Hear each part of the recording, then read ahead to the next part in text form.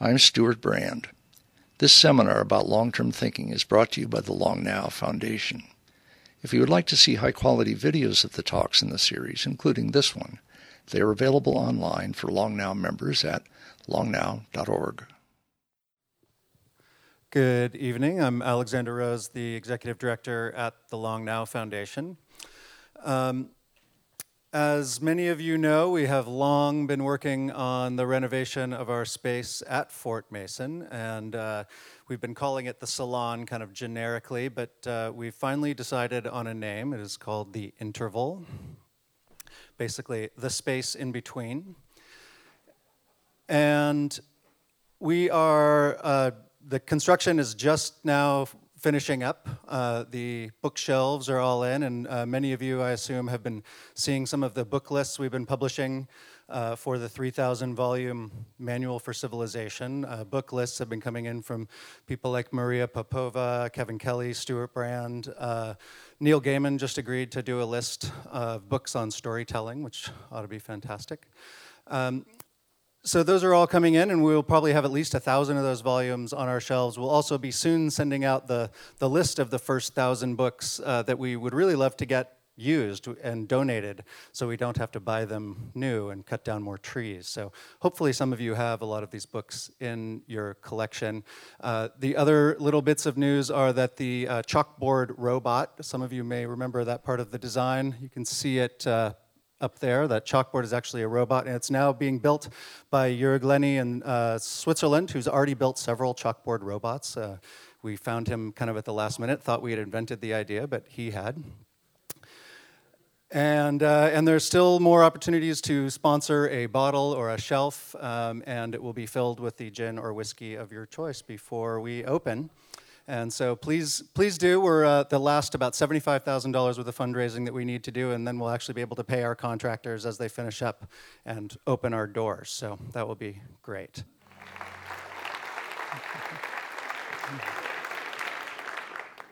Good evening. I'm Stuart Brand from the Long Now Foundation. Long-term thinking, we encourage it. And that all sounds kind of like, well, that's probably conservative thinking. But actually, long-term thinking can and should be radical, which then gets you into the field of innovation, which then gets you into layers and levels of innovation. I'm gesturing toward depth here. And innovations usually recur within a field. So then, who starts the field? Who is thinking so far ahead, so far toward the horizon? Who is dealing with an entity so big and slow and hard to steer that they have to think at the horizon level? That's one of the things we hire government to do. And one of the few people who's really examined how that whole process works is our speaker, Mariana Mazzucato.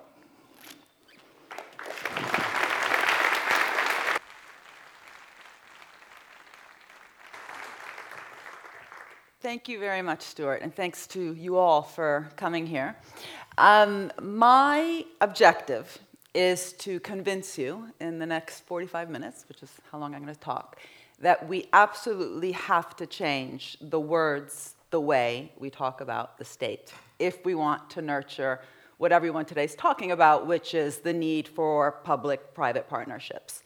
Because I think that while we know and while we talk a lot about the private sector and how important it is to drive innovation, to drive growth, to produce the kind of Silicon Valley type dynamics, we have not only underestimated, under-talked about the role of the state, but actually the words we use to talk about it, both in economic theory, which I'll talk a little bit about, but also just in common day jargon in the media, and also the words that politicians use, is extremely problematic and is actually bad, not just for the future of innovation, but also for our ability to attack the big challenges today, which are, what kind of growth do we actually want?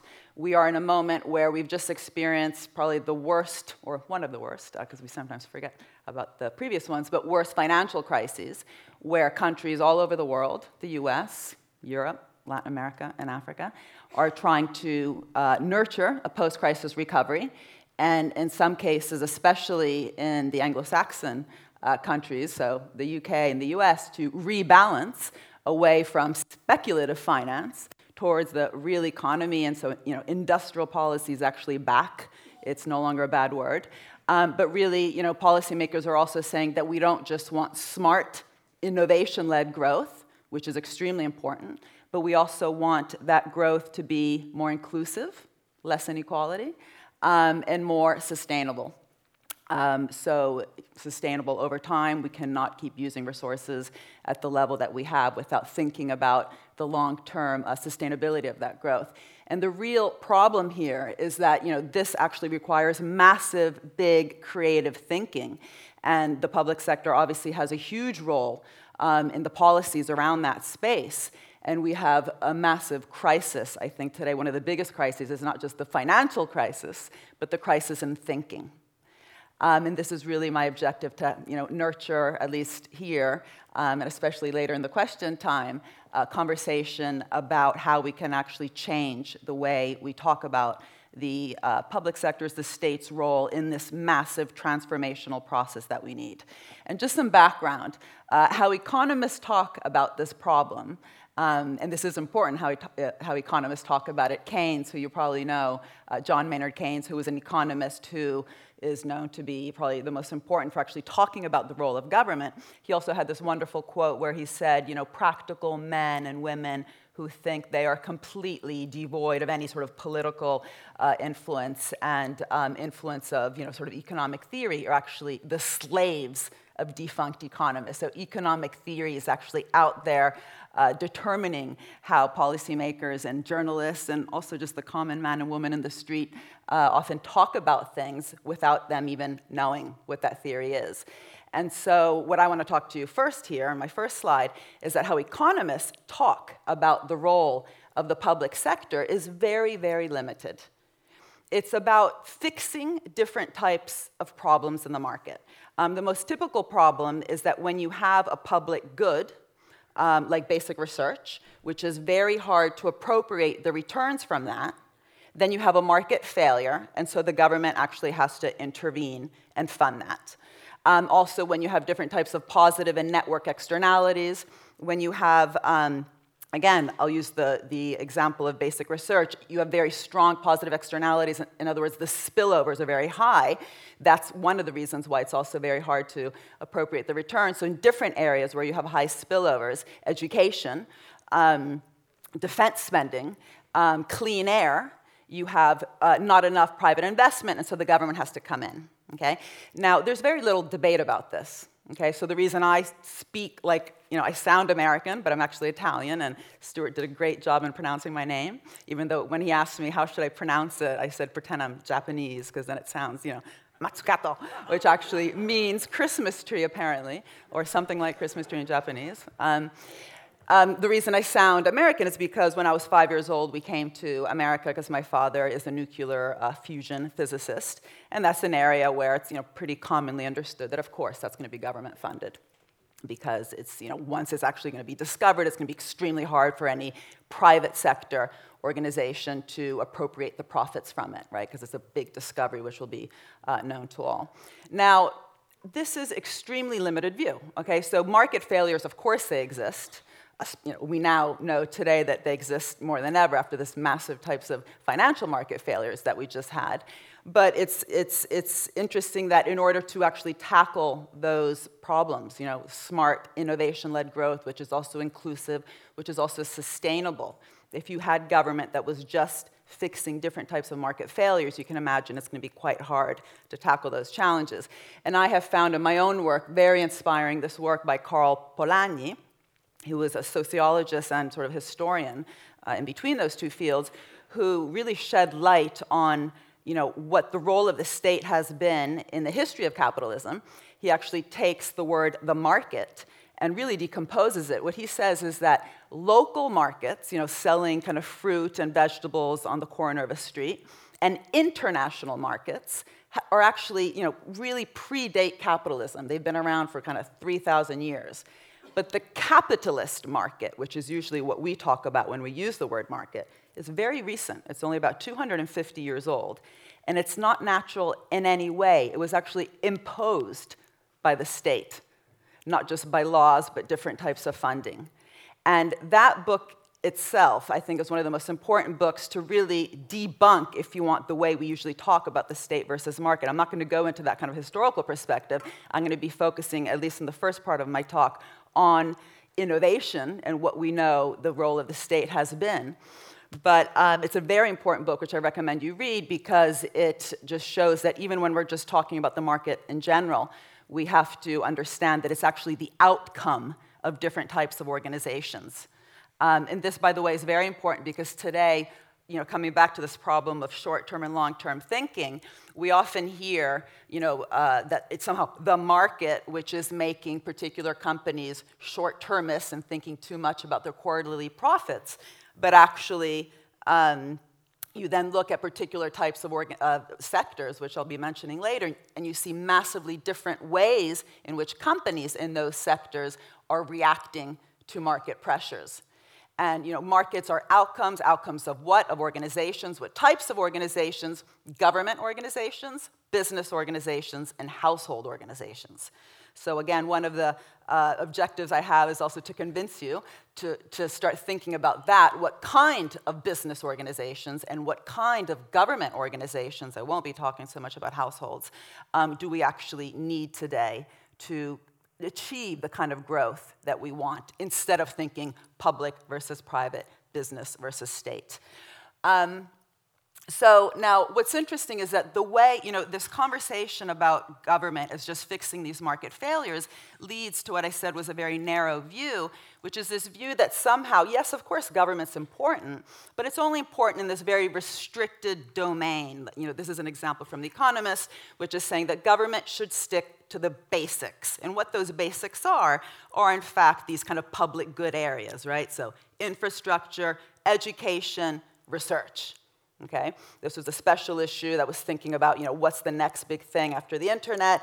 They were talking about nanotechnology, green technology, and they were very explicit, as The Economist often is in the editorial section.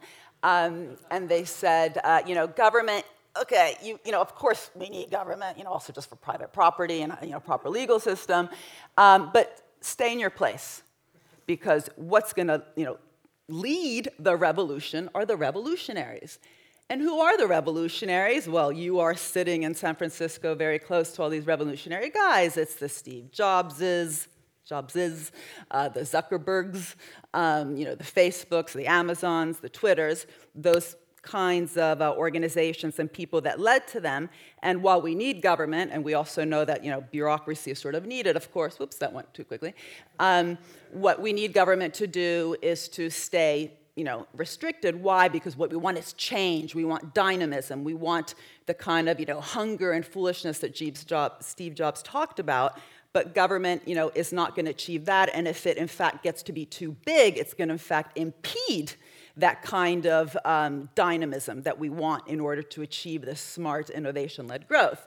And so, in fact, policymakers, and I talk to policymakers all the time. I live in Europe, in London, so I talk to mainly European policymakers, but I find that this image is actually pretty international, this image being that you have business which is sort of in a cage, okay? There's different types of impediments not allowing it to really kind of roar, right? So you have a lion in a cage, and the role of government, besides funding the basics, is also to slowly take away these impediments.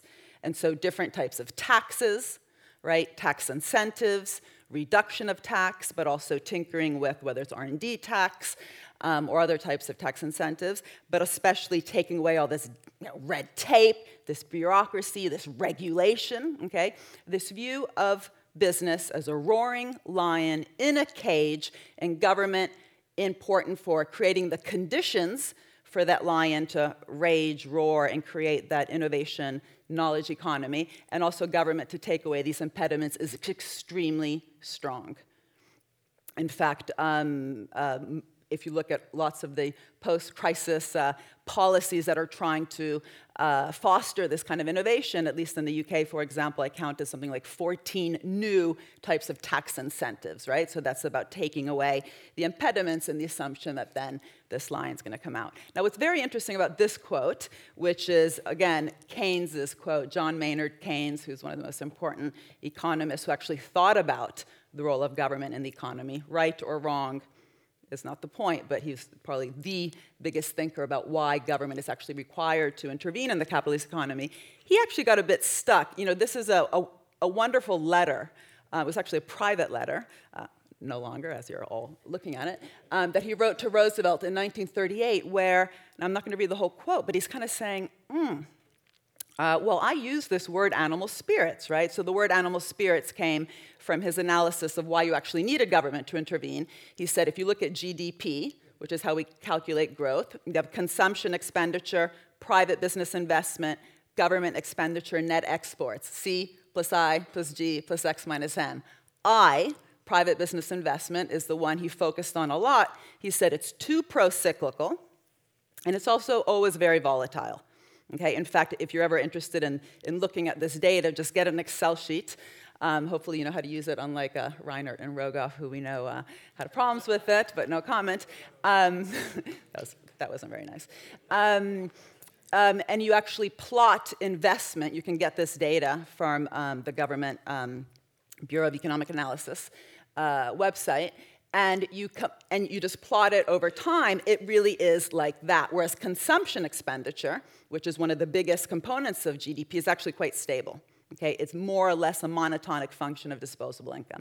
And what he said is that the reason, well, first of all, that the fact that this I is so volatile is the reason you need G to come in, government expenditure, to stabilize aggregate demand. But what was interesting was the word he used to describe I, right? He said, it's driven by animal spirits. Okay, so that's why it's so volatile. So you can't just tinker with tax and interest rates and get it to increase, because what animal spirits is, or are, is the gut instinct about where the future technological and market opportunities are. Okay? And he said, because that's quite uncertain, and really uncertain, it's not just risky, it's uncertain, so completely unpredictable, it's very hard to manage that I just with tinkering with tax and interest. That's why government has to stand ready to inject demand in times of recessions especially. And in this letter, he's kind of like thinking to himself, because this has not been taken up by any of the big Keynesian economists, people like Stiglitz and Krugman, who write in the media today, I don't think have thought enough about this question here, which is, oh dear, what if it's not wolves, tigers, and lions in that cage, but what if it's like a gerbil or a pussycat? That's going to be very different in terms of policymakers. Now, I'm kind of embellishing what probably was going on in his head, because this was also obviously a very specific time in which he's writing. But let me just say what I'm thinking. If it is a domesticated animal, and not a lion and wolf and tiger, the role of policy is no longer just to take away the impediments and let this lion roar. It's actually to get that pussycat to grow into a lion, to actually get the courage up, to want to invest, okay? And today, by the way, where we have record-level hoarding rates, right? There's no lack of money. There's just a complete lack of courage to be investing. In the US, the hoarding rate of the private sector today is close to $2 trillion. In the US, in Europe, it's close to $1 trillion. But this isn't just since the crisis. We have lots of hoarding going on, lack of want to invest. This is a huge problem for policymakers, how to unlock it. And if you're just thinking that you have to take away the impediments, it's going to be much harder if in that cage you have, again, a gerbil. Now, Warren Buffett, who is an extremely smart man, we know because also he's made all sorts of money using this smarts, even though I think often for others it's been just being at the right place at the right time, but this guy has consistently made lots of money from some of his knowledge. I think this is an extremely important quote, which actually supports what Keynes is trying to say, which is that, investment is not about just making it easier. He says, when capital gains rates were quite high. And I'm going to come back to that rate, by the way. So remember the year he actually put up there. 1976, capital gains in the US was close to 40%. And in 1981, it was already 50% less than that. And since then has been coming down. I'll come back to this point later. But he says, people invest to make money, and potential taxes, so costs of that investment, have never scared them off. So you invest when you have those gut instincts about where these future opportunities are. Okay? This is a radical point, and this comes back to the whole animal spirit. So then the question really is, what then drives those new opportunities, those technological and market opportunities, which are so important for driving business investment, which is a very important part of GDP. And where is the revolutionary, coming back to that economist quote, if you want spirit of those investments? Is it true that government is just completely inertial, bureaucratic, and only needed to create the conditions for this revolutionary private sector to do their thing? And I think it's very illustrative to then think about, particular types of technologies, not just going from an iPhone 4 to an iPhone 5, but, revolutionary general-purpose technologies which have affected how all sectors work. Okay, that's what a general-purpose technology means. A new technology which really radically increases, for example, productivity in sectors beyond the particular area where it emerged. And what's absolutely fascinating about all these examples, nanotech, the internet, biotech, and I'll give you some data later on the emerging green, if you want space internationally, is that what government did, and I'll focus mainly on the US in these examples, but increasingly it's outside of the US, did so much more than just fix the public good problem, okay? So this is the innovation chain from basic research to product commercialization. And the orange names there are public sector organizations in the US, state organizations, which played an absolutely pivotal role, a revolutionary role, and a mission-oriented role. This is a very important point. So many of the investments that led to those general-purpose technologies were not fixing market failures. They were actually creating big missions. Government was thinking big. It was thinking in a revolutionary, pretty radical way, from putting a man on the moon, which actually required 17 different sectors to interact, to thinking up the internet before the internet existed, thinking up nanotech. The word nanotechnology itself came out of scientists who were working within the National Science Foundation. That story is very well described in a particular book. And what's also interesting here is that the early stage funds for many of the companies were provided by the public sector. So let me just move on to that particular graph. Yeah. So when you think of early stage seed finance, it's extremely risky in the early stage. That's why it's called early stage seed finance. And what's striking is that it was often government funding, in particular through this Small Business Innovation Research Program, but also the SBIC, STTR, all public funds, which have been even more important than private venture capital. So Apple, Compaq, Intel all got early stage funding, not only from the public sector, but some public funds were absolutely critical. In the case of Compaq and Intel, it was SBIR. In the case of Apple, it was $500K, which at the time was a lot, provided by an SBIC grant. Let me just back up here. I'm terrible with slides. I go back and forth. But again, coming back to this word revolutionary, which that Economist article used, what makes an iPhone a revolutionary phone? It's obviously what you can do with that phone. And this is a particular graph out of my book where I show that every single technology which makes you do cool things, whether it's searching the web through the internet, GPS, knowing where you are, touchscreen display, being able to use that phone in a very easy way, even the new Siri voice-activated system, which on my phone never seems to work, but apparently it's a revolutionary technology. It was all government funded. All of it. These are the particular state agencies, which, it's really important that when I use the word state, I'm not talking about big brother, even a ministry. I'm talking about a decentralized network of different agencies, which are absolutely fundamental to the outcome of these technologies. And so, of course, someone like Steve Jobs was absolutely essential, and there's not enough people like him with a sense of design, of simplicity, of putting those existing technologies together in a very cool way. That's an extremely important role, absolutely fundamental. We know a lot about that. There's that great biography, but not one page of that biography actually mentions the public funding which went into this revolutionary new phone. Now, often when I talk about this in Europe, they get scared. They're like, oh my God, she's talking about the military-industrial complex. And no, we don't like that, right? And the point is, well, no.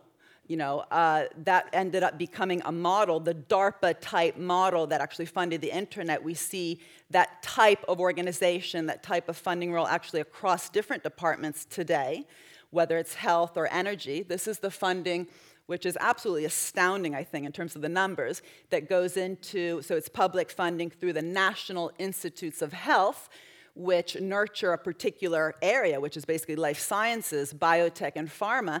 $32 billion a year was spent in 2012.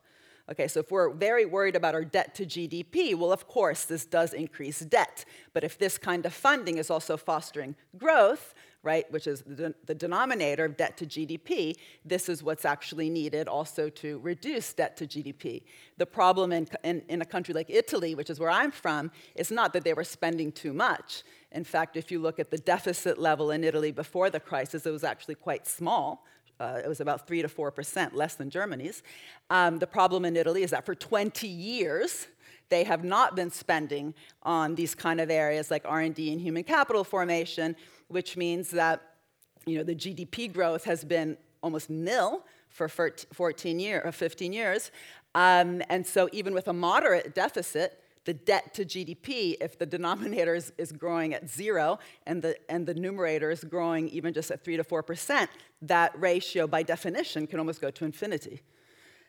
Now, what's interesting also about this NIH funding, again, coming back to the word revolutionary, is that different studies, including a great book by Marcia Angels called The Truth Behind the Drug Companies, shows that funding has been absolutely essential, not just to general research, but actually to the development of particular drugs, in other words, the revolutionary new molecular entities with priority rating, instead of just Me Too drugs, slight variations of existing drugs.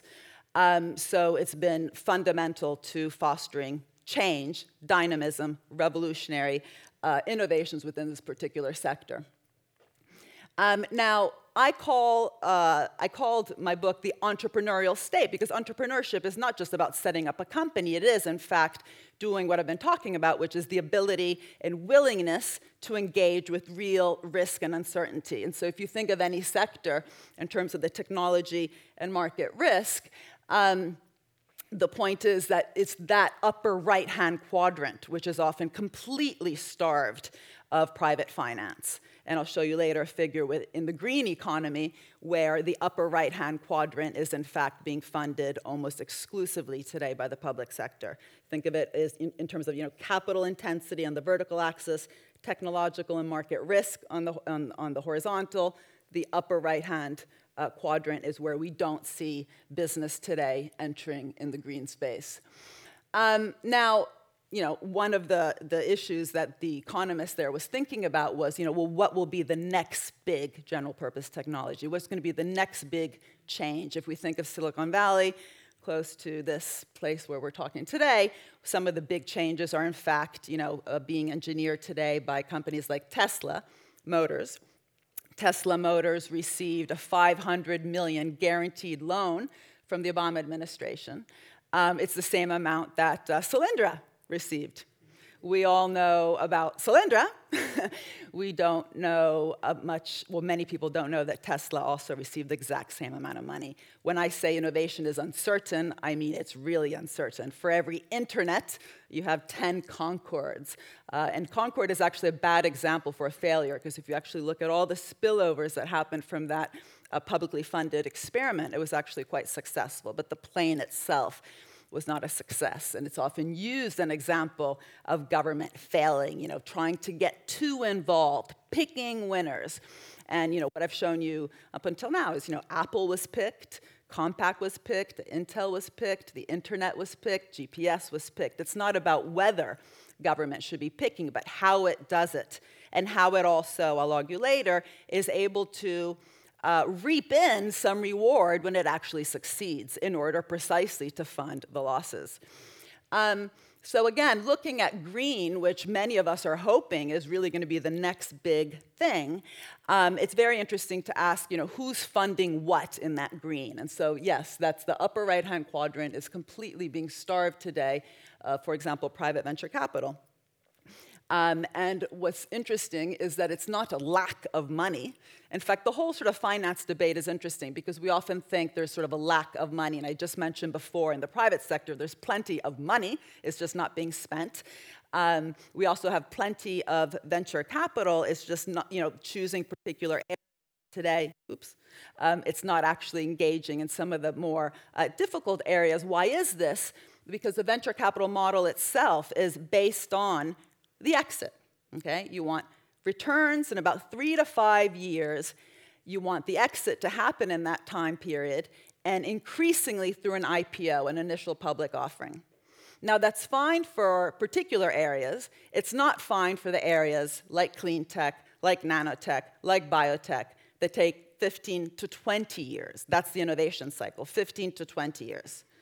And what's interesting, and I will tell you then the capital gains story that Warren Buffett was talking about, the reason that capital gains fell so drastically, 50% in 6 years, from 1976 to, sorry, I'm completely dehydrated because I've been on a plane, I'm very jet lagged, by 50% in 6 years was actually because the National Venture Capital Association, which formed in 1976, lobbied government extremely hard in that year, started to, saying, we're the innovators, we're the entrepreneurs, reduce our capital gains tax and we will invest.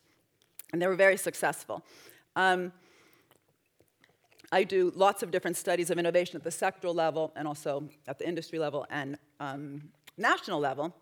And I started looking at, what do studies actually tell us about that relationship between capital gains and an investment in innovation, or even investment in general. And there's no relationship. Precisely because of what Warren Buffett was saying. If you want to invest, you will invest if you think that's a good opportunity.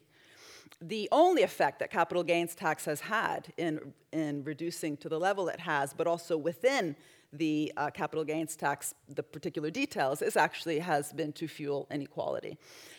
In the UK, when they tried to foster a Silicon roundabout, that's what they call it, in the east of London, one of the first things they did, and this was actually a Labour government that did it. It was Gordon Brown when he was the head of Treasury for Tony Blair. They thought, we need venture capital, right? This is the secret to Silicon Valley. And what they did was they reduced the time that private equity has to be invested in order to be eligible for tax reductions from 10 years to 2 years. Okay? So when I say that venture capital is short-termist, it's not that it has to be short-termist. By hyping up its role, we have actually, in both the US and the UK, made it increasingly short-termist. Okay? That particular change in the UK actually rendered venture capital more short-termist. What's interesting is that as private finance has become more short-termist, for example, just focusing on the exit through the IPO in 3 years in the case of venture capital, what we've seen, and this is actually quite recent, is the role of particular types of public financial institutions increase. Okay? So the Bloomberg New Energy Finance is a database where you can actually look at the entire world's public and private types of finance in the green space. And in 2011, I remember the figure, if you took all of private finance in the world, so it's corporate, private equity, venture capital, and stock market, it was 11 billion. And then just a particular type of public finance, so not like Department of Energy, ARPA-E type stuff, just for public banks, okay, so these are state investment banks. It was the German KfW, the Chinese China Development Bank, the European Investment Bank, and the Brazilian Development Bank. It amounted to 80 billion. And what's interesting is that this is new, okay? Because it used to be that these banks, this data here in particular is the KfW, it's a German state investment bank. These banks used to basically do what Keynes said they had to do, where Keynes said, the role of the public sector is not to do what the private sector does. What does the private sector do? Is it invests too much in the boom, too little in the bust.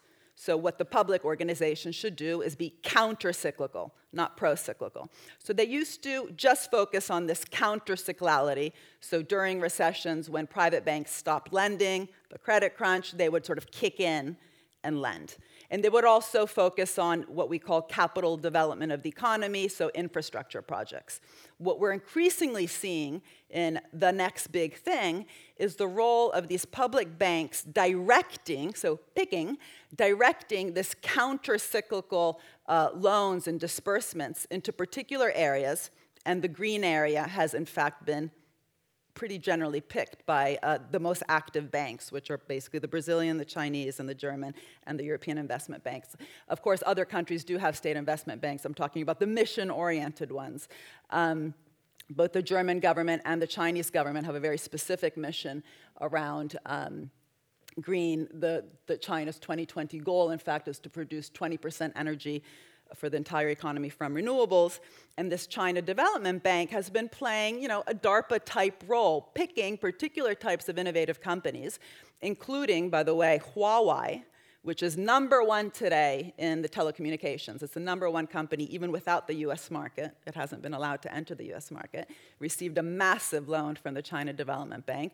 But if you look at these figures, they're absolutely astounding. Particular companies receiving loans in the billions. And this is why it is often accused of being anti-competitive.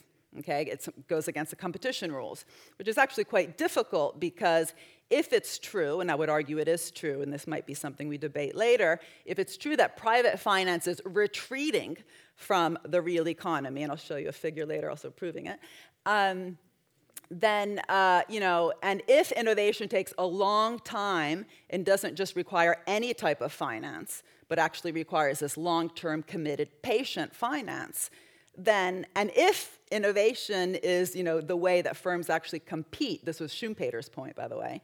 Schumpeter said that all of neoclassical mainstream economics is very static, and it assumes that something like innovation can only be talked about in terms of imperfect competition. This would be a whole other talk, so I'm not going to go there. But the point is, if in modern capitalism firms compete through innovation, if innovation requires this long-term, patient, committed finance, and if that type of finance is increasingly not found in the private sector, which has become too financialized or short-termist, speculative, call it what you want, then it's quite natural then that this kind of finance will have to come out of the DARPA types, the NIH type, the NSF types, the China Development type institutions. So what does this mean for competition rules? This is a big question that competition authorities actually have to grapple with.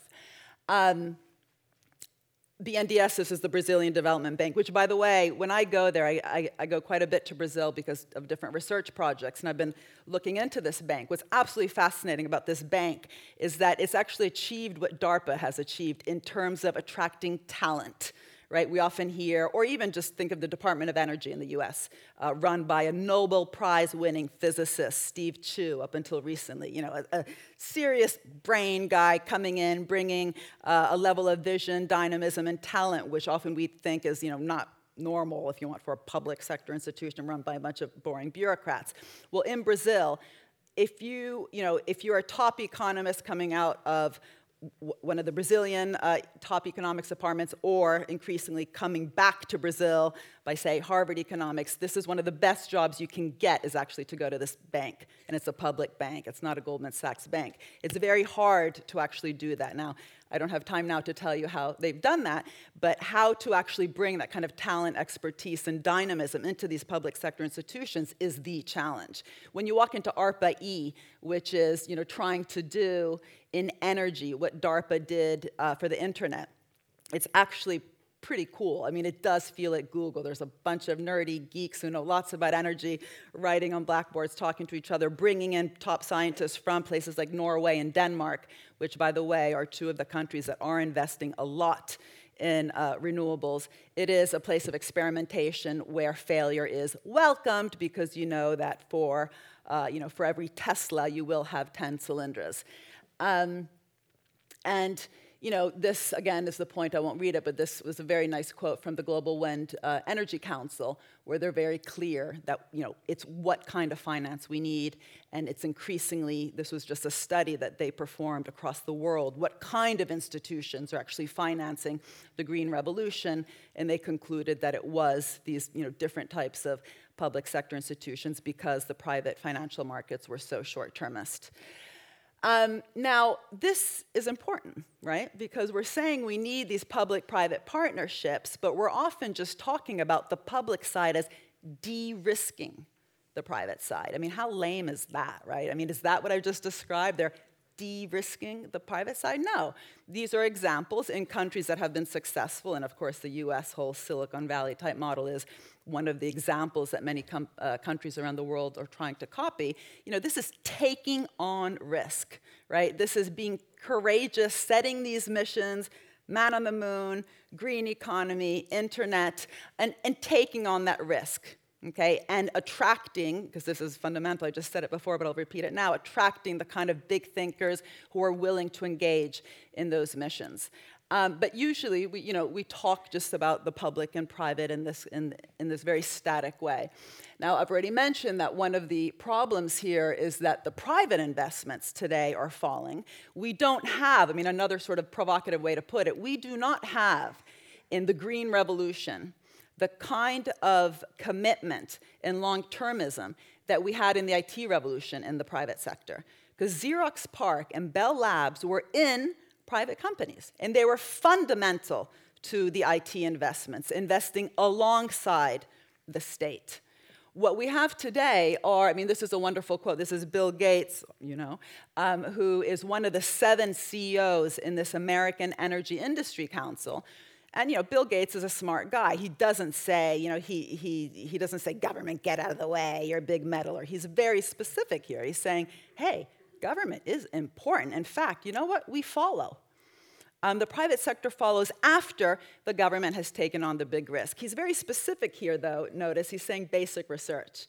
And I've just tried to convince you at least that, in fact, these government investments were along the entire innovation chain. But we'll forgive him just for that little error. But the problem is, as I said, the American Energy Industry Council is 7 companies, and because I sometimes have fun with thinking about these issues, I started doing some calculations with a colleague of mine, Bill Azanik.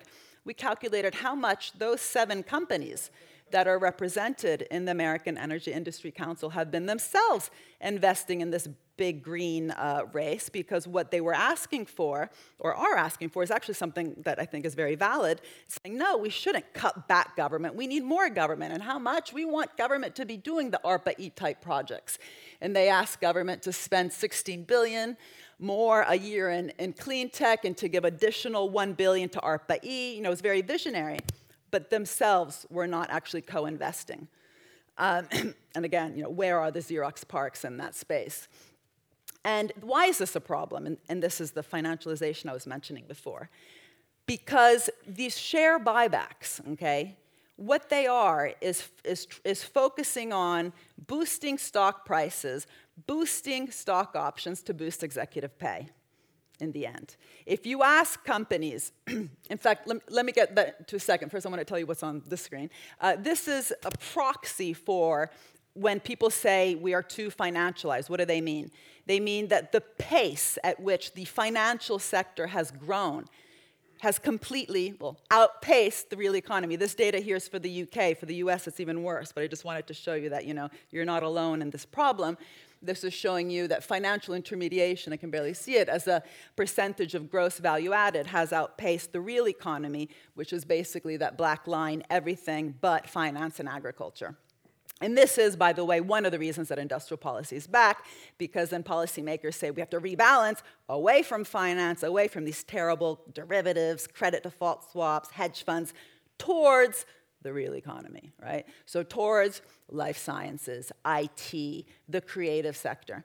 What they don't realize is just how financialized the real economy itself has become.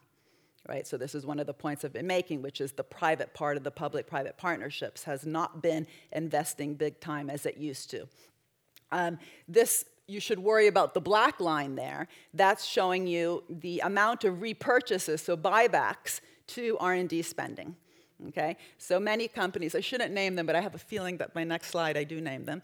I might have to go quickly because I'm not sure who your sponsors are. Have been spending things, well, a particular company I have in mind has spent more money in biotech on buybacks and R&D in every single year for the last decade except 2004. The total amount of buybacks that the Fortune 500 companies have spent in the last decade, $3 trillion. When you ask these companies, why are you doing that? Why aren't you spending on R&D? Why aren't you spending on human capital formation? They say, because there's no opportunities. This is the right thing to do. When there's no opportunities for investment, giving back the money to the shareholders is the right thing to do. You then look at those sectors where this phenomenon is the worst are health and oil. There's no opportunities in renewables. There's no opportunities in, worldwide diseases. We just showed before who's actually spending in those areas. And this is not public versus private. This is not what I'm saying. I'm not saying good guy, bad guy. Yeah? I'm saying this is part of the debate that we should be having. To have that kind of smart innovation-led growth, what kind of companies do we actually need to be investing alongside the state, and why is it that we always have to justify any type of state intervention instead of actually trying to also justify public policy, which is going to try to foster also more of the Xerox PARC type investments and not allow, here, let me go quickly over that one. Because I did realize I recently gave a talk and I had all the names of the sponsors, and afterwards they were like, we're going to have to take that off of your slides later, and I think this will be easier for you. No, I'm kidding. Okay, let's go back. Okay, good.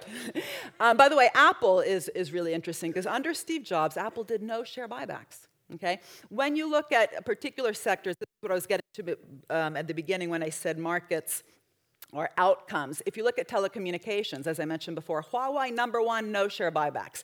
Ericsson, number 2, no share buybacks. Cisco, massive share buybacks. Okay, these are choices that companies have to make. Pharma and biotech are extremely problematic, but as I showed you before, also the emerging clean tech space is also very problematic.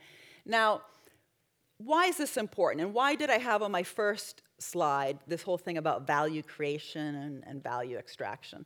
Well, one of my key points is that by completely dismissing and not talking about the role of the public sector, and by that I mean the taxpayers that are in fact funding all these different agencies, the DARPAs, ARPA-Es, NSFs, SBIRs in the US, but in these other countries, for example, the state investment banks, by not talking and admitting the role that the public sector plays in this entrepreneurial, knowledge-based economy, we have in fact socialized the risks, but privatized the rewards. Google's algorithm funded by NSF, we know how much Google pays back tax to the government. Apple, it's been in the headlines, right? Amazon. These are companies that have benefited extremely, not just from the roads, not just from the educated workforce, but specifically from government taking on massive risks in particular technologies that their profits today are riding on. And of course, these companies themselves have done amazing things, as the example I gave of Steve Jobs. But if it's true that the government played a pivotal role in fostering these technologies through its ability to think in a long-run way, then who's going to fund the next round, right? Do you know what tax was, the marginal income tax was under Eisenhower, who was not a communist? Eh? 95%. Well, close to 90, yeah? I mean, this was a Republican general.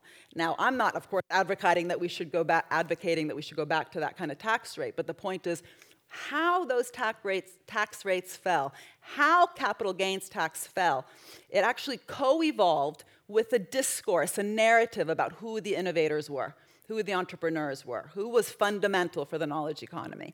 And in fact, those reductions in tax today, and I don't want to talk so much about the rate of the tax, because that's not the point, but this discussion about government way and do things like R&D tax credits is not evidence-driven. I've studied a lot these R&D tax credits. There's almost no additionality. In other words, they don't make R&D happen that would not have happened anyway. They do have an effect in countries like the US, where you do have these huge public funds which are then driving the investment, so the R&D tax credit is like icing on the cake. But they don't make the R&D happen, okay? And this is also a big problem in Europe, by the way, where we don't have public labs anymore. They've all been destroyed. And then we do, engage with these R&D tax credits and venture capital thinking that big things are going to happen, and then scratch our heads on, why didn't it? But quickly, because I don't want to take up too much time. I need to finish in about 5 minutes. This whole risk-reward thing has become sort of front page, right? Front page also in the streets. This issue about the 1%, the 99%.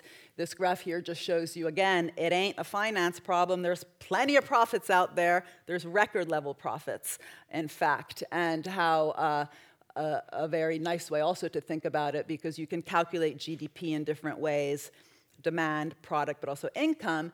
And if we look at income parts, the profit-to-wage ratio has just gone off the charts, especially if you look at it over the last 100 years. Now, the explanation that we usually hear about this in terms of, innovation, inequality, some people being left behind, yes, profits are soaring, but that's because, hey, some people had some great ideas and they're making profits from that, and others, yes, workers are, fundamental for the production process, but those who don't have the right skills are getting left behind, and so that's fostered a very important, in fact, discussion about retraining and how to allow those left behind to catch up. However, is that really what's driving, that difference? Is it perhaps something else?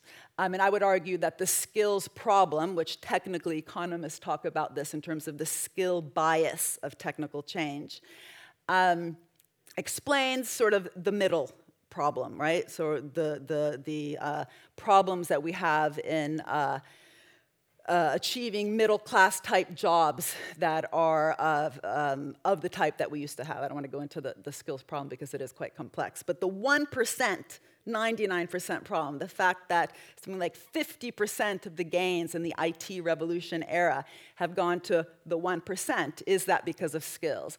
What I would argue is that, in fact, it's about value extraction. And one of the really interesting facts about innovation, right, by people who actually study innovation, so it's a collective process, it's very uncertain, it's not just risky, but it's also cumulative, okay?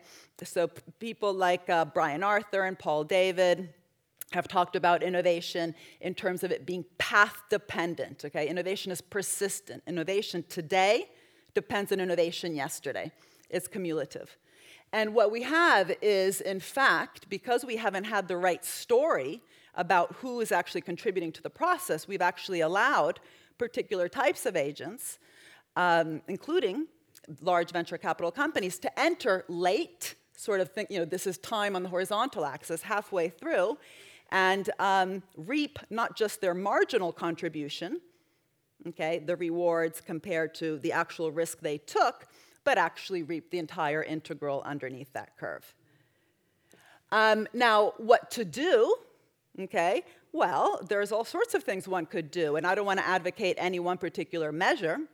In fact, you'd need a lot of lawyers in the room to do that, but we haven't even had the debate, okay? I mean, are taxes enough? Forget even just the fact that they've been falling and that we don't have the right necessarily, I would say, political atmosphere today to even talk about tax. So let's just forget tax. Let's just assume that it is being collected.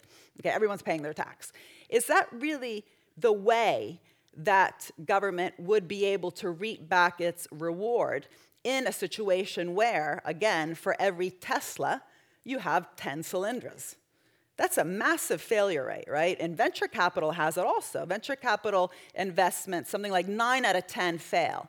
But the one winning investment, right? So for Kleiner Perkins, that Genentech investment more than covers the losses and also covers the next round. We don't have that for government. Why? Because we haven't admitted that it's a venture capitalist. By the way, if you look around the world, there are some countries where this venture capital role of government is much more obvious, and one of these is Israel. But in the US, one of the funds has actually come out of the CIA through In-Q-Tel. You guys probably know that because you think a lot about innovation in this area, but most people in the US would be like, what? CIA doing public venture capital? Well, yes. In fact, the touchscreen display investment also before that I mentioned was also funded by the CIA, not through In-Q-Tel though. Anyway, why not retain some equity? Sitra, a public funding agency in Finland that invested in early stage Nokia, did retain equity and made a lot of money from that investment, which then funded the next round. The fact that then Nokia, has not been too smart in reacting to the smartphone, that's a different problem. That's not because it received that money. But these state investment banks, for example, what's very interesting is they obviously retain equity because they're investment banks. But we also have a real issue with the patent system, the IPR system. We have the Bayh-Dole Act, which was a good, I think, policy, which in 1980 allowed publicly funded research to be patented, which it couldn't be before that. This was a measure that was thought up in order to enable more commercialization, get science out of universities and actually into producing products that in fact fostered the whole biotech revolution because many of these patents actually then became spin-outs. But if you actually read that act, it's a very big act, it actually says in there, but of course we have to make sure the taxpayer doesn't pay twice, right? That would be kind of stupid. So one way to do that would be actually to allow government to have a say on the prices. It's never executed that right. And I think also the reason is because of this discourse we have, right? If the role of government is just to foster innovation in the private sector, create those conditions, and then allow these revolutionaries to do their things, then what right do you have to sort of, talk about prices? It should be these innovative companies that set their prices to recoup their costs. Well, increasingly, in fact, if you go to some of these big conferences that the Financial Times organizes for the pharmaceutical industry, they are very outrightly saying, we're going to close down our big R&D labs and our private companies because, in fact, the open innovation system is allowing us more and more to get the sort of niche radical ideas either out of these small biotech companies or, when they're honest, out of this big NIH funding. In fact, Pfizer recently closed a plant in Sandwich, Kent, and moved to Boston, not because of lower tax or lower regulation, but because of that NIH funding. Anyway, they're saying quite openly that they're going to close down these R&D labs, but the discourse is all about this open innovation system. But of course, the pricing policies have very much been based on the fact that the R part of R&D is so uncertain. So one question would be, as you are outsourcing increasingly that R to the public sector, then how much uncertainty do you really have to actually be still charging these, absolutely very high prices, which make the taxpayers that funded their research not even be able to afford it. Even in countries with a welfare state, it's still the state that then funds the welfare state, so it's still paying twice. So income contingent loans, we do it for students, why not for companies? And how, again, to do this, it's very complicated, but hey, if you can send a man or a woman to the moon, we can figure this stuff out. Google, again, this grant that was given to the two Google guys who then, that ended up with the grant resulted in the algorithm behind Google, there still could be something, even in those grants, that says, this is just a grant, do your thing. But if it results in something that leads to X billion, then over time, something will come back to, let's call it an innovation fund, to fund the next round. Now, again, I'm putting it in a very simplistic way. Of course, it'll be easy to find a fault with how I just said it, but the point is, let's have that conversation.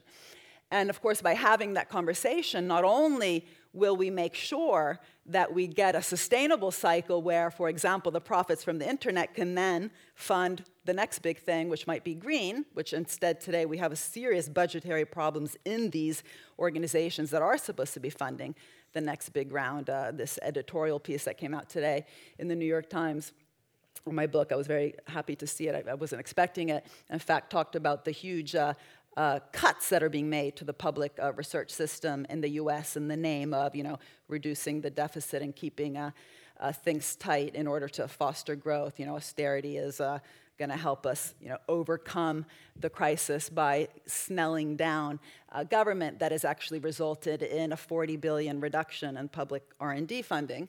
But it's also going to potentially make this growth more inclusive. Okay, not just smart, not just more sustainable, but also inclusive.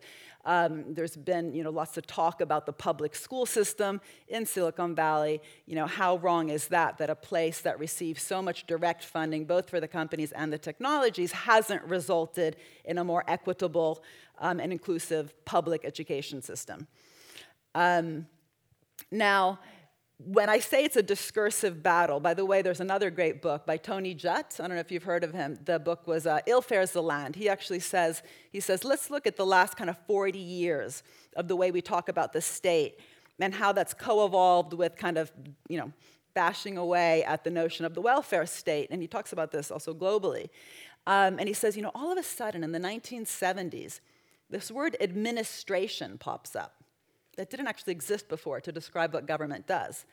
And he just has it there in a little line of a particular paragraph, but to me it just completely jumped out. I mean, how boring is that? Who would want to go work in the government if that's all government is doing? Regulating, administering, meddling, right? So actually how we talk about this state completely then affects the kind of people and talent and dynamism and ability to think big in this missionary way, or missionary sounds bad, mission way. And I'm not going to go into all these words, but you might have heard of some of them, right? I mean, crowding in, crowding out. We often hear that government, when it gets too active, is crowding out private finance. But within these particular areas I've been looking at, whether it's green or IT, in the beginning of IT, what the government did was not even just crowd in, which is the usual Keynesian defense of what government's doing, which means that when you have underutilized capacity, if you have government investing through the multiplier effect, that increases GDP. So what you're actually doing is increasing the amount of total funds, both for public and private, right? That's the usual Keynesian defense of why you need government to actually invest in times like this in a recession. What I've just described before in these different areas is government doing much more than just crowding in. It's actually investing in new areas and frontier areas which create a new space, which is kind of like, there's no word for it. I just call it dynamizing in. But the fact that we don't have a word for it actually also then affects how we evaluate, how we measure the performance of these investments. We actually don't have indicators that can describe to us what government did, so it's much easier, in fact, to come up with this kind of crowding out type analysis. I see this even, by the way, with other types of organizations like the BBC, which is a public broadcaster in the UK, which also gets accused of crowding out private broadcasting because it has such a big share. The quality of BBC programs, I don't know if you've ever watched them, but it's pretty high. But what's interesting in lots of these economic analyses of the BBC and its potential crowding out of the private broadcasters, the economist writing in this case, an actual economist, not the Economist magazine, they will say, but of course, we're economists. We can't have a normative or subjective interpretation of the quality of the program, so we're just going to keep quality constant. Right? And so, Sky, Rupert Murdoch, or whatever, we're going to assume that the quality is just something we can't measure.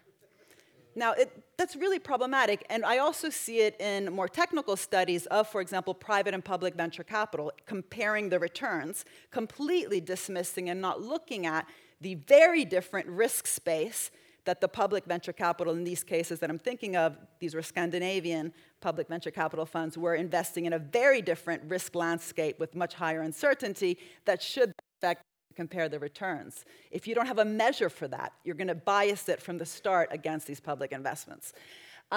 De-risking, I've already said, let's change that word. You share the risks, and hence you share the rewards. And again, that will affect how we attract these, the best and brightest, because it becomes a self-fulfilling prophecy. The more you just talk about the state, at best, fixing a market failure, the more you're actually also affecting the kind of person that wants to go into that particular organization. If you are someone who wants to think big and experiment and feel part of an institution that is really raising the stakes and doing frontier stuff, and all you're doing is fixing market failures, that actually might affect your choice of where to go. Of course, it's going to be more exciting to go work in Google and Goldman Sachs than it is to go work for a public ministry in some country. And by the way, this is a big problem in Europe where we're constantly asking ourselves, God, why can't we do our Silicon Valley kind of thing? And why are all these great companies coming out of the US? The answer has been because they haven't had this sort of analysis of understanding that venture capital surfed a wave of state investments. The answer has been we have to increase the market and reduce the state. And that is completely what we're witnessing today. It's not just since the crisis. If you look at the innovation discourse in Europe, it's about in order to have the Silicon Valleys, we need to reduce the size of the public sector. We need to foster, early stage seed finance. And so this huge, as I've already said, rise of all these different types of venture capital funds and tax policies to foster that kind of funds. And then what's interesting, I don't know if you know this terrible word, pigs. I'm allowed to say it because I'm Italian, right? If I was a German, this wouldn't be good, right? Because, the Italy, Greece, Spain, Portugal, they're pigs. This is what Goldman Sachs said. It was just literally the words. Then we actually increased it to Ireland as well, so it's no longer the pigs, which is a bit less politically incorrect. But these are the weak. These are the weak Eurozone countries. Okay, and as you know, we often think, oh God, they are holding things down. The German wallet is going to be financing them during the bailouts. What we don't say is that these countries. It's not that they were spending too much. They were spending very badly. Again, the German deficit was actually higher than the Italian deficit. But if these countries, the pigs, are not spending on R&D, on human capital formation, on education, but also setting up these particular types of funding cycles that I've been talking about, which are able to foster these new innovations, then that's why you have this completely skewed competitiveness in Europe. And we don't say that what they should be doing is, for example, what the Germans did, which was not tightening their belt. It was actually spending on the KfW, this state investment bank, Fraunhofer Institutes, which are these science industry links that are fostered in these institutions called the Fraunhofer Institutes, very well funded. Very high R&D to GDP, but also directed towards these big missions like green. We don't hear that. That's not the medicine that that's not the analysis, the diagnosis, hence it's also not in the medicine. And what we have today is countries like Spain having cut their publicly funded R&D spending by 40% since 2009 in order to meet these new fiscal compact criteria. This is not only bad for Europe, it's of course also bad for the US because this European crisis which will continue as long as you have this very different competitiveness levels, will create a crisis because you can't have one currency for an area that has such different levels of competitiveness. I really should wrap up and I'll just say, think again.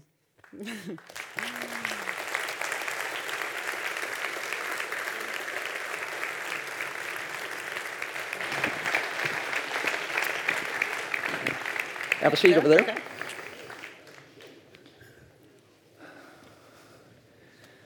I had a question as you were talking, things sort of historically, because you've looked at U.S. and Europe over the past number of decades. And I noticed I was around for some of the early ARPA, when it was ARPA, not DARPA, Advanced Research Projects Agency within the Department of Defense, later limited to DARPA Defense, blah, blah, blah. So it could be completely innovative then. And that was a outgrowth of first the war, the Eisenhower years and all that, and then the Cold War, and then space race and all that sort of thing. And the information technology sector that they were pushing then, created basically computers, time sharing, ARPA, which became ARPANET, which became Internet, which became the world. There was a war framing there. And Herman Kahn used to say, one thing you really need a nation for is a war. And this is one of the reasons nations kind of like wars, because they justify themselves. But that's backing off. And the Cold War died down. The peace dividend, It sounds like part of what you're describing is the peace dividend. We didn't need the nation to defend us from these great big scary things anymore, so let's just go count on the private sector doing all the fun stuff. Is that any way a sense of what you see has happened? And if so, assuming we don't want a war, if you crank up the belief in government again, is that the narrative rethink that you want? I think there's two issues. The first is that looking, again, for example, in this green space, those countries like Germany and China that are investing massively have actually framed it as a war. We have, climate change is a war. There's a war to be made, had. Also, if you read the National Institute of Health website, they talk about it as a mission. Now, they don't phrase it as a war. But, and of course, in the US, there is an issue also with the healthcare system, which is obviously different from the healthcare products. That's a very interesting debate, the degree to which those countries that are the most innovative in the healthcare products are or are not also innovative in the system, which actually then brings the drugs to the people. But if you read that website, it's very serious, right? I mean, there's a mission around healthcare. So the question is how governments, I'm thinking of it almost from the other side, think strategically and say, if we want to fund this stuff, we actually have to create a narrative around security interests, right? We need to invest in energy in order to maintain national security of our energy. But if you read, in between the lines, it's talked about as a war. But I would say another war is youth unemployment.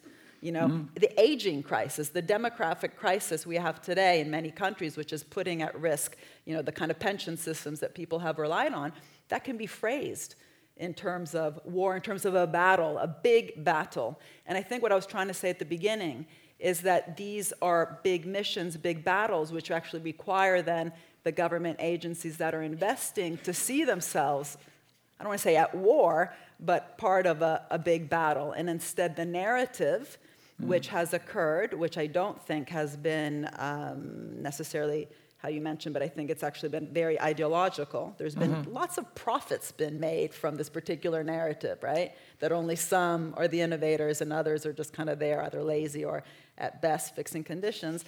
That narrative has made it much more difficult for government to present itself as a creator and an investor in these missions. And then the question is, why has it become so profitable? Whether we talk about deregulation, but again, I don't want to steer the conversation too far away from your question, but there have been particular policies which have made it easier, sorry, I should look at you guys too,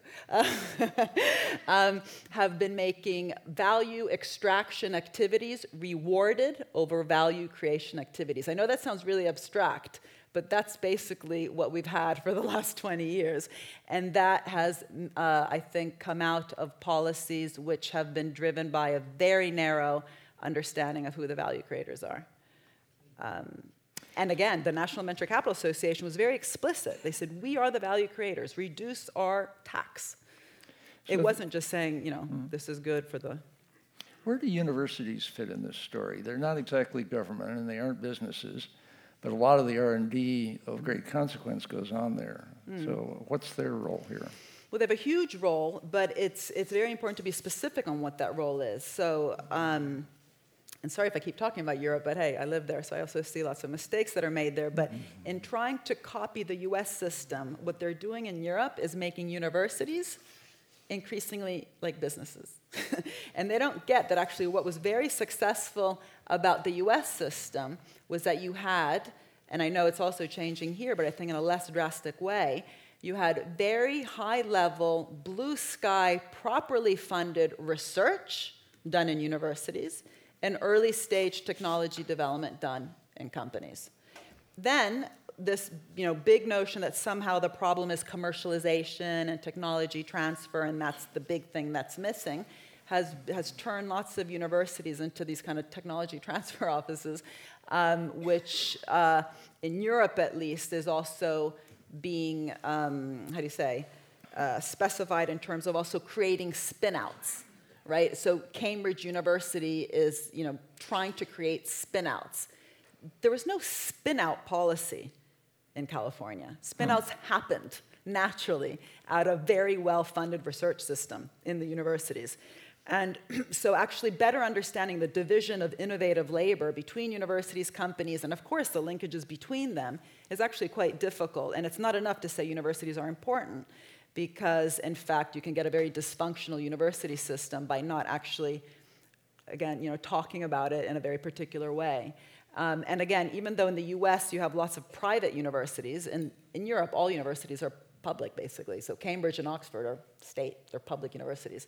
But in the US, many private universities, of course, like MIT, are massively funded by the public sector. And so just the notion, when you say universities aren't really public, actually, if you look at the sort of big science and places like Harvard, MIT, and other important universities, and Stanford. Okay. Here's an interesting one from David Weckler. It says, global business can invest and produce in a way that address international opportunities. International corporations are international. Governments generally don't do that. You're focusing on governments very much. Are there means by which governments might join together, especially on global issues like climate change, that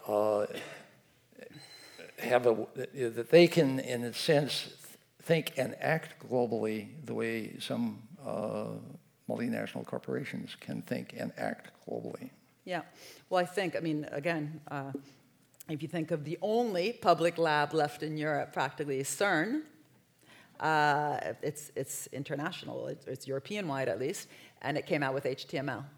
The language used by the web, and these public funding agencies in the green area, they are national in terms of the actual agency. So the China Development Bank is Chinese, but the investments it's making are global. So it's not just about international organizations collaborating, but also particularly active national organizations that see the global climate change problem as a global one. It's very interesting how they're seeing their own investments as global investments. By the way, what's also very interesting is that those few countries, because it's a handful, it's a handful that do this mission-oriented stuff. It's not states, so I'm not talking about government. I'm talking about particular countries that have had mission-oriented state agencies. It's very interesting to see how they also tend to see other countries not as threats, but opportunities. So Denmark, which is one of the most active in both wind and solar, has become the #1 provider of high-tech services. So they're not just doing the products, also the services to China's green economy. And China's spending 1.7 trillion on its green economy. So a small country like Denmark, which has sort of been very active and innovative in that green space, is benefiting from the Chinese investments.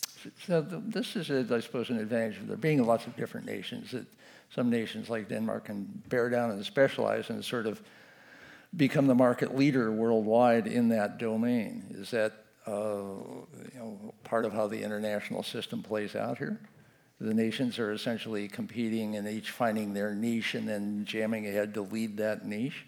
Yeah, don't forget that innovation, another sort of aspect of it, I mentioned, there's collective, it's uncertain, it's also path dependent. It's also very, another aspect of the path dependencies, not just this cumulative aspect, but also that, let me just give you an example. Carpets. There's this wonderful story that Paul Krugman tells in a book he wrote called Peddling Prosperity. Carpets, when they started to be made, and I don't know anything about carpets, I'm just remembering the words he used, in a tufted way, don't ask me, was in the middle of the 18th century.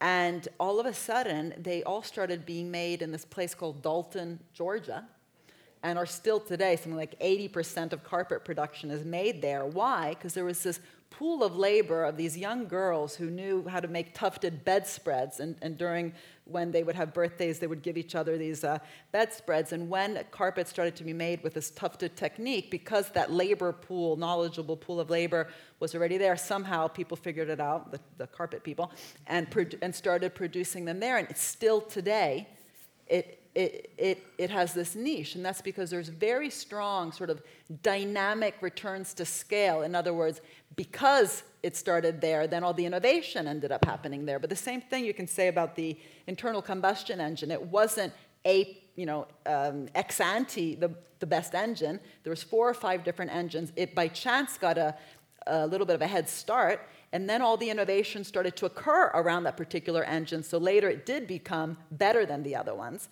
But that's because of the dynamics. So it's the same thing with countries. Germany, almost by chance, started to specialize in machine tools, and it's still today the most competitive in the world in that area.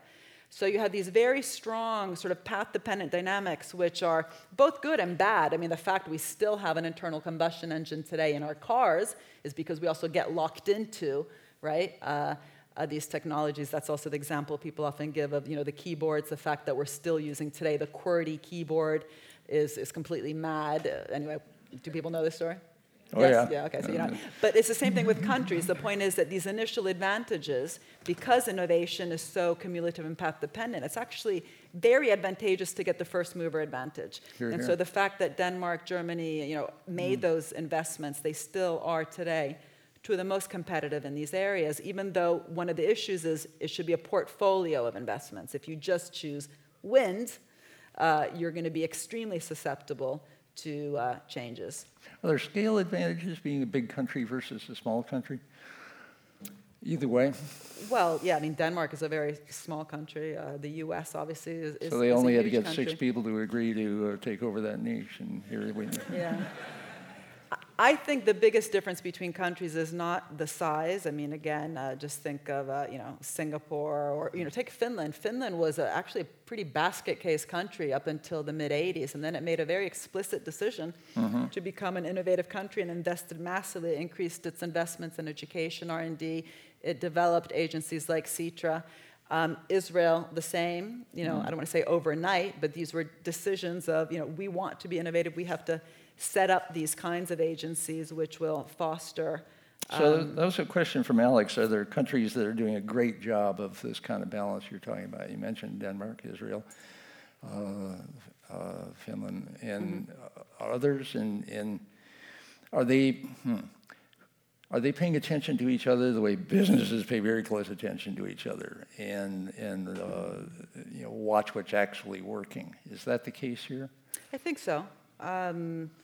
So, I mean, with, for example, these state investment banks, I know there's lots of conversations between the Chinese, the Germans, and the Brazilians in terms of how they are operating. But I think it's... say more about that. How do those conversations occur? Is this conferences or visiting each other's, R&D It's often labs? joint investments. So, Really? in this global wind energy report that I mentioned in both wind and solar, they often do make joint investments in different areas.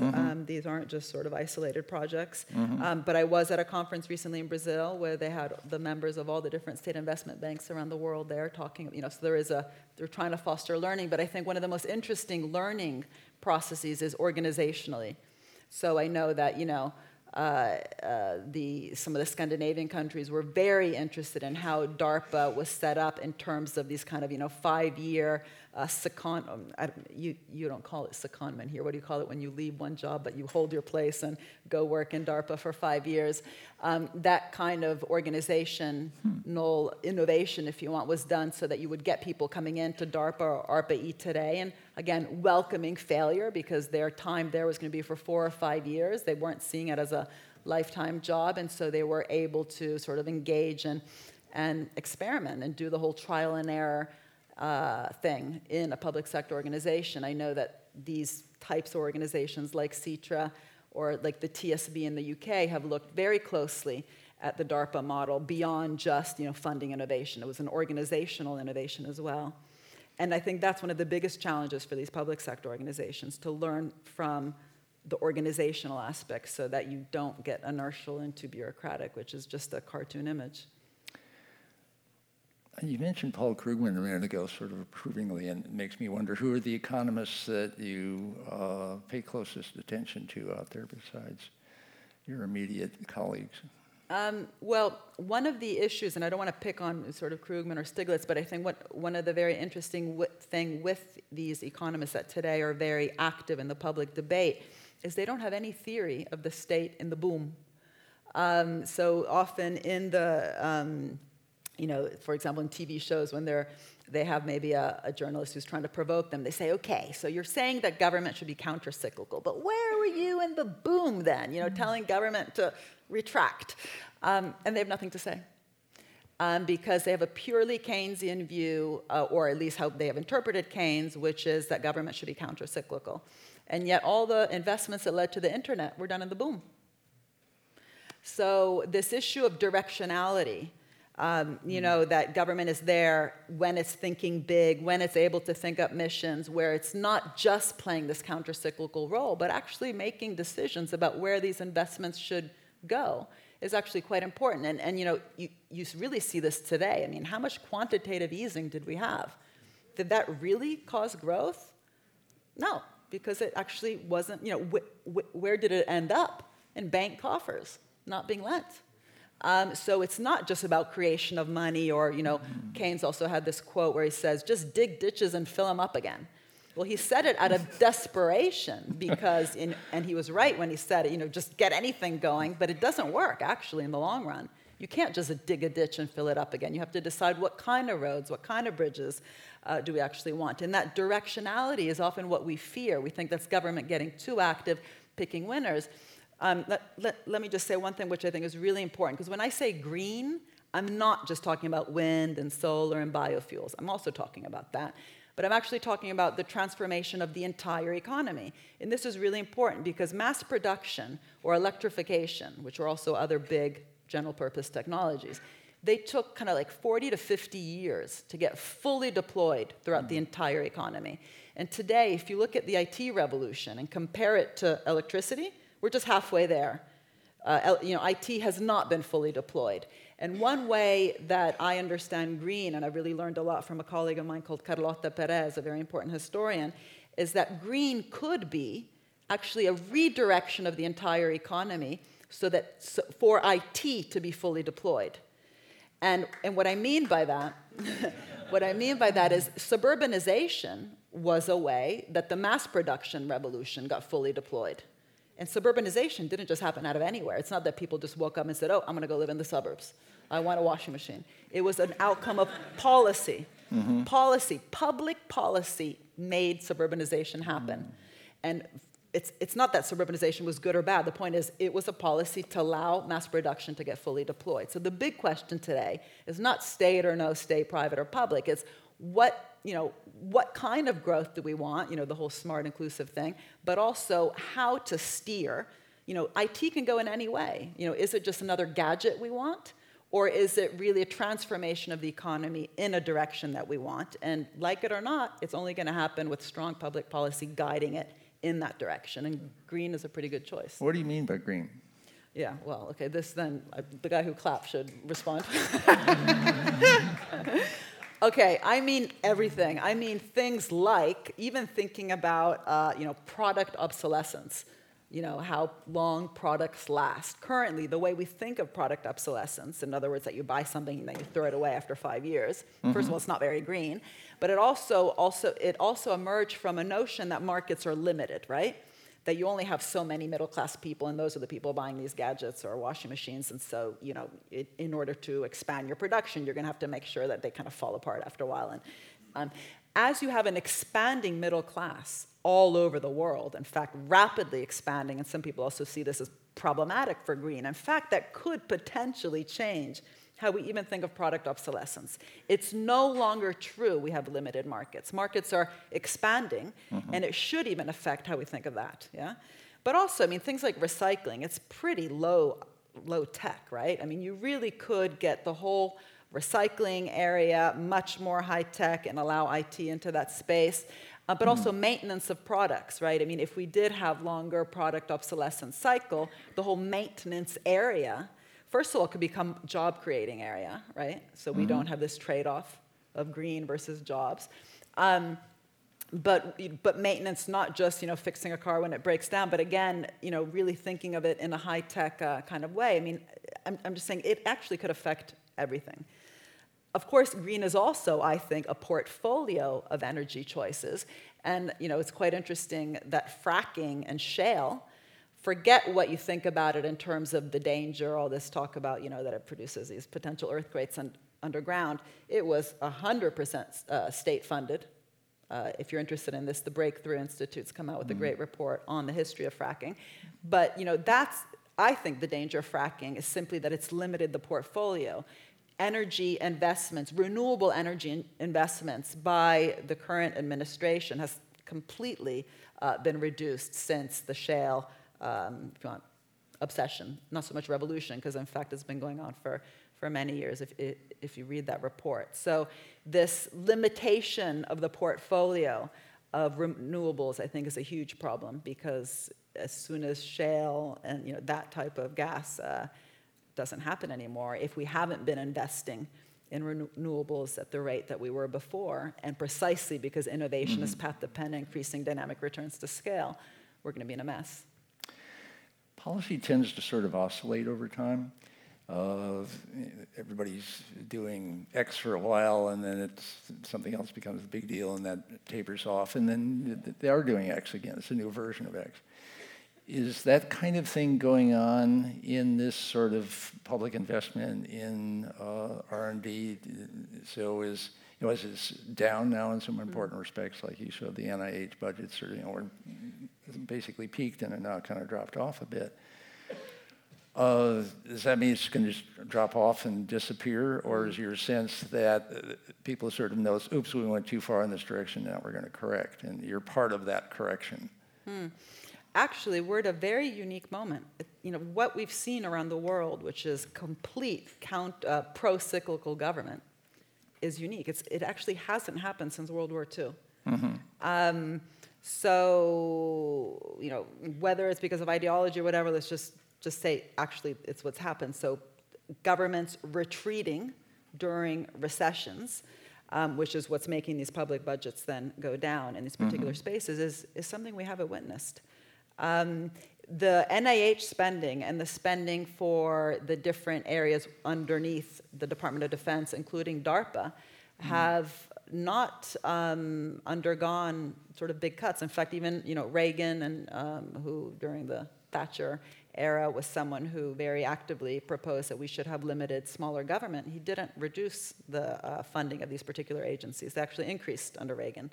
So while there were massive cuts to state spending around, let's just call it the welfare state type area, actually in this innovation space, they haven't been cut.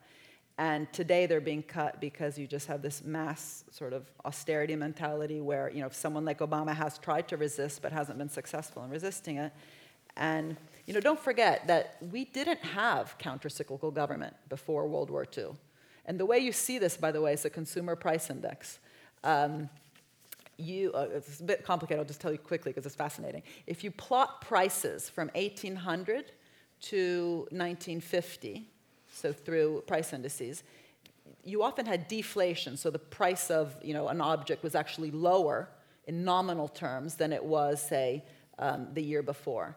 Only once government started to do what Keynes said, which was to actually enter the game seriously, did you start having two things. One, no more depressions. There was depressions every kind of 10 to 15 years. Depressions, not recessions. You guys and myself are used to recessions happening kind of 10 to 15 years. Completely eliminated depressions up until recently, this last crisis, because you had this worldwide cutback together in government spending. But also prices all of a sudden mildly rising. And as long as you have a low rate of inflation, it's okay. In fact, it's a sign of growth, of stable growth. It's only when you have really unstable growth, so depressions happening kind of every 10 to 15 years, that's when you have this persistent kind of deflationary periods. But the big point is that actually this Keynesian stuff worked in terms of preventing depressions, because the reason you get a depression is that when you get a recession, that's when consumers are spending less and companies are spending less. If on top of that, government is also spending less, then it becomes a vicious cycle. So what you need is that countercyclicality, which actually worked. Now, whether then you have too much of it, et cetera, that's another problem. But the fact that all of a sudden, since this particular crisis, since 2007, you had governments around the world being pro-cyclical has just been a disaster and has affected the spending. And they'll learn their lesson and do better next time, and thanks to you. We hope, right? A couple of questions about China, and you can imagine China must come up a lot. Mary Kay Majestad asks, the Chinese government is putting many billions of dollars into trying to encourage innovation, but isn't yet getting the results it wants to see. What's the balance you think is needed between government funding and other factors to encourage innovation? And Kevin Kelly asks, do you think China today is doing a better job with the entrepreneurial state, and how do the Chinese respond to your thesis? So when I recently was in China, I gave a presentation at a ministry called MOST, Ministry of Science and Technology, and I gave them something similar, and they said, so I don't get it, why is the story not known? I mean, of course, the industrial might of the U.S. we know was fundamentally a result of this kind of spending. How can it be that people don't know that, and that then there's not that kind of discussion? And that's what they were very interested in. I mean, they even said, how can it be that people say government meddles in the healthcare area when actually what you're saying is government created the drugs? Government is part of the innovation system. And so they were very interested in the lack of public knowledge, if you want, of the role that government has played. But what's interesting in China, the challenge in China is that how they're doing it is very top-down. It's very much kind of ministry-led. It's very much, again, the China Development Bank playing a massive role. So if it's true, again, big if, that this stuff is more successful when it's kind of this decentralized network of public and private agencies interacting together in a dynamic, well-funded way, what does it mean for that ecosystem, which currently is still quite top-down? Because don't forget that, spending on R&D is not enough. And China has increased it by 170% over the last 5 years, its amount of spending on R&D. We know lots, if you look at Japan and the USSR, the ex-Soviet Union, Japan was spending less than the Soviet Union on R&D. They were spending quite a bit, but less, much less actually. Their R&D to GDP ratio was hovering more around 2%, and the Soviet Union's around 3.5, and yet Japan grew much more. Why?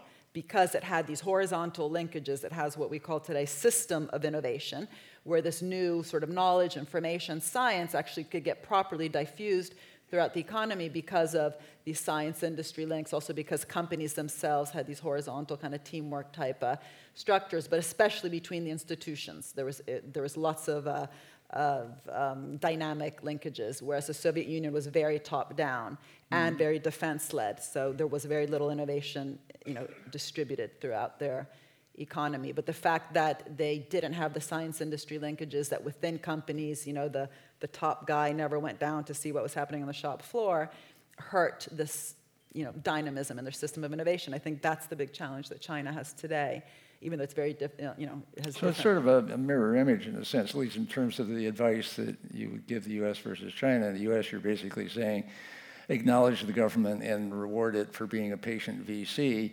In China, you're saying, okay, you got the patient VC part covered, but you need a whole bloody ecosystem that can take advantage of that, and you don't have it yet. Yeah, except that the terminology ecosystem is one thing I was trying to challenge because it is the trendy word today, innovation ecosystem. And my point is, hey, be careful. If you know anything about biology, ecosystems can be, predator, prey, and, parasitic versus symbiotic. And we just don't even have, because we don't engage in this, in this, conversation enough about what kind of public, what kind of private, not public versus private, then I think, and what I'm arguing is that we've built very parasitic ecosystems where we have socialized the risk, privatized the reward, and this is really hurting future innovation, but also making our societies not very inclusive. Thank you for a way better narrative. Thanks a lot. Thank you.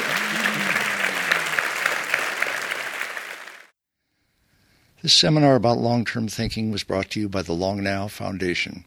Thanks to Fora TV, you can see high-quality videos of the talks online by joining Long Now as a member at longnow.org. Thank you for listening. I'm Stuart Brand.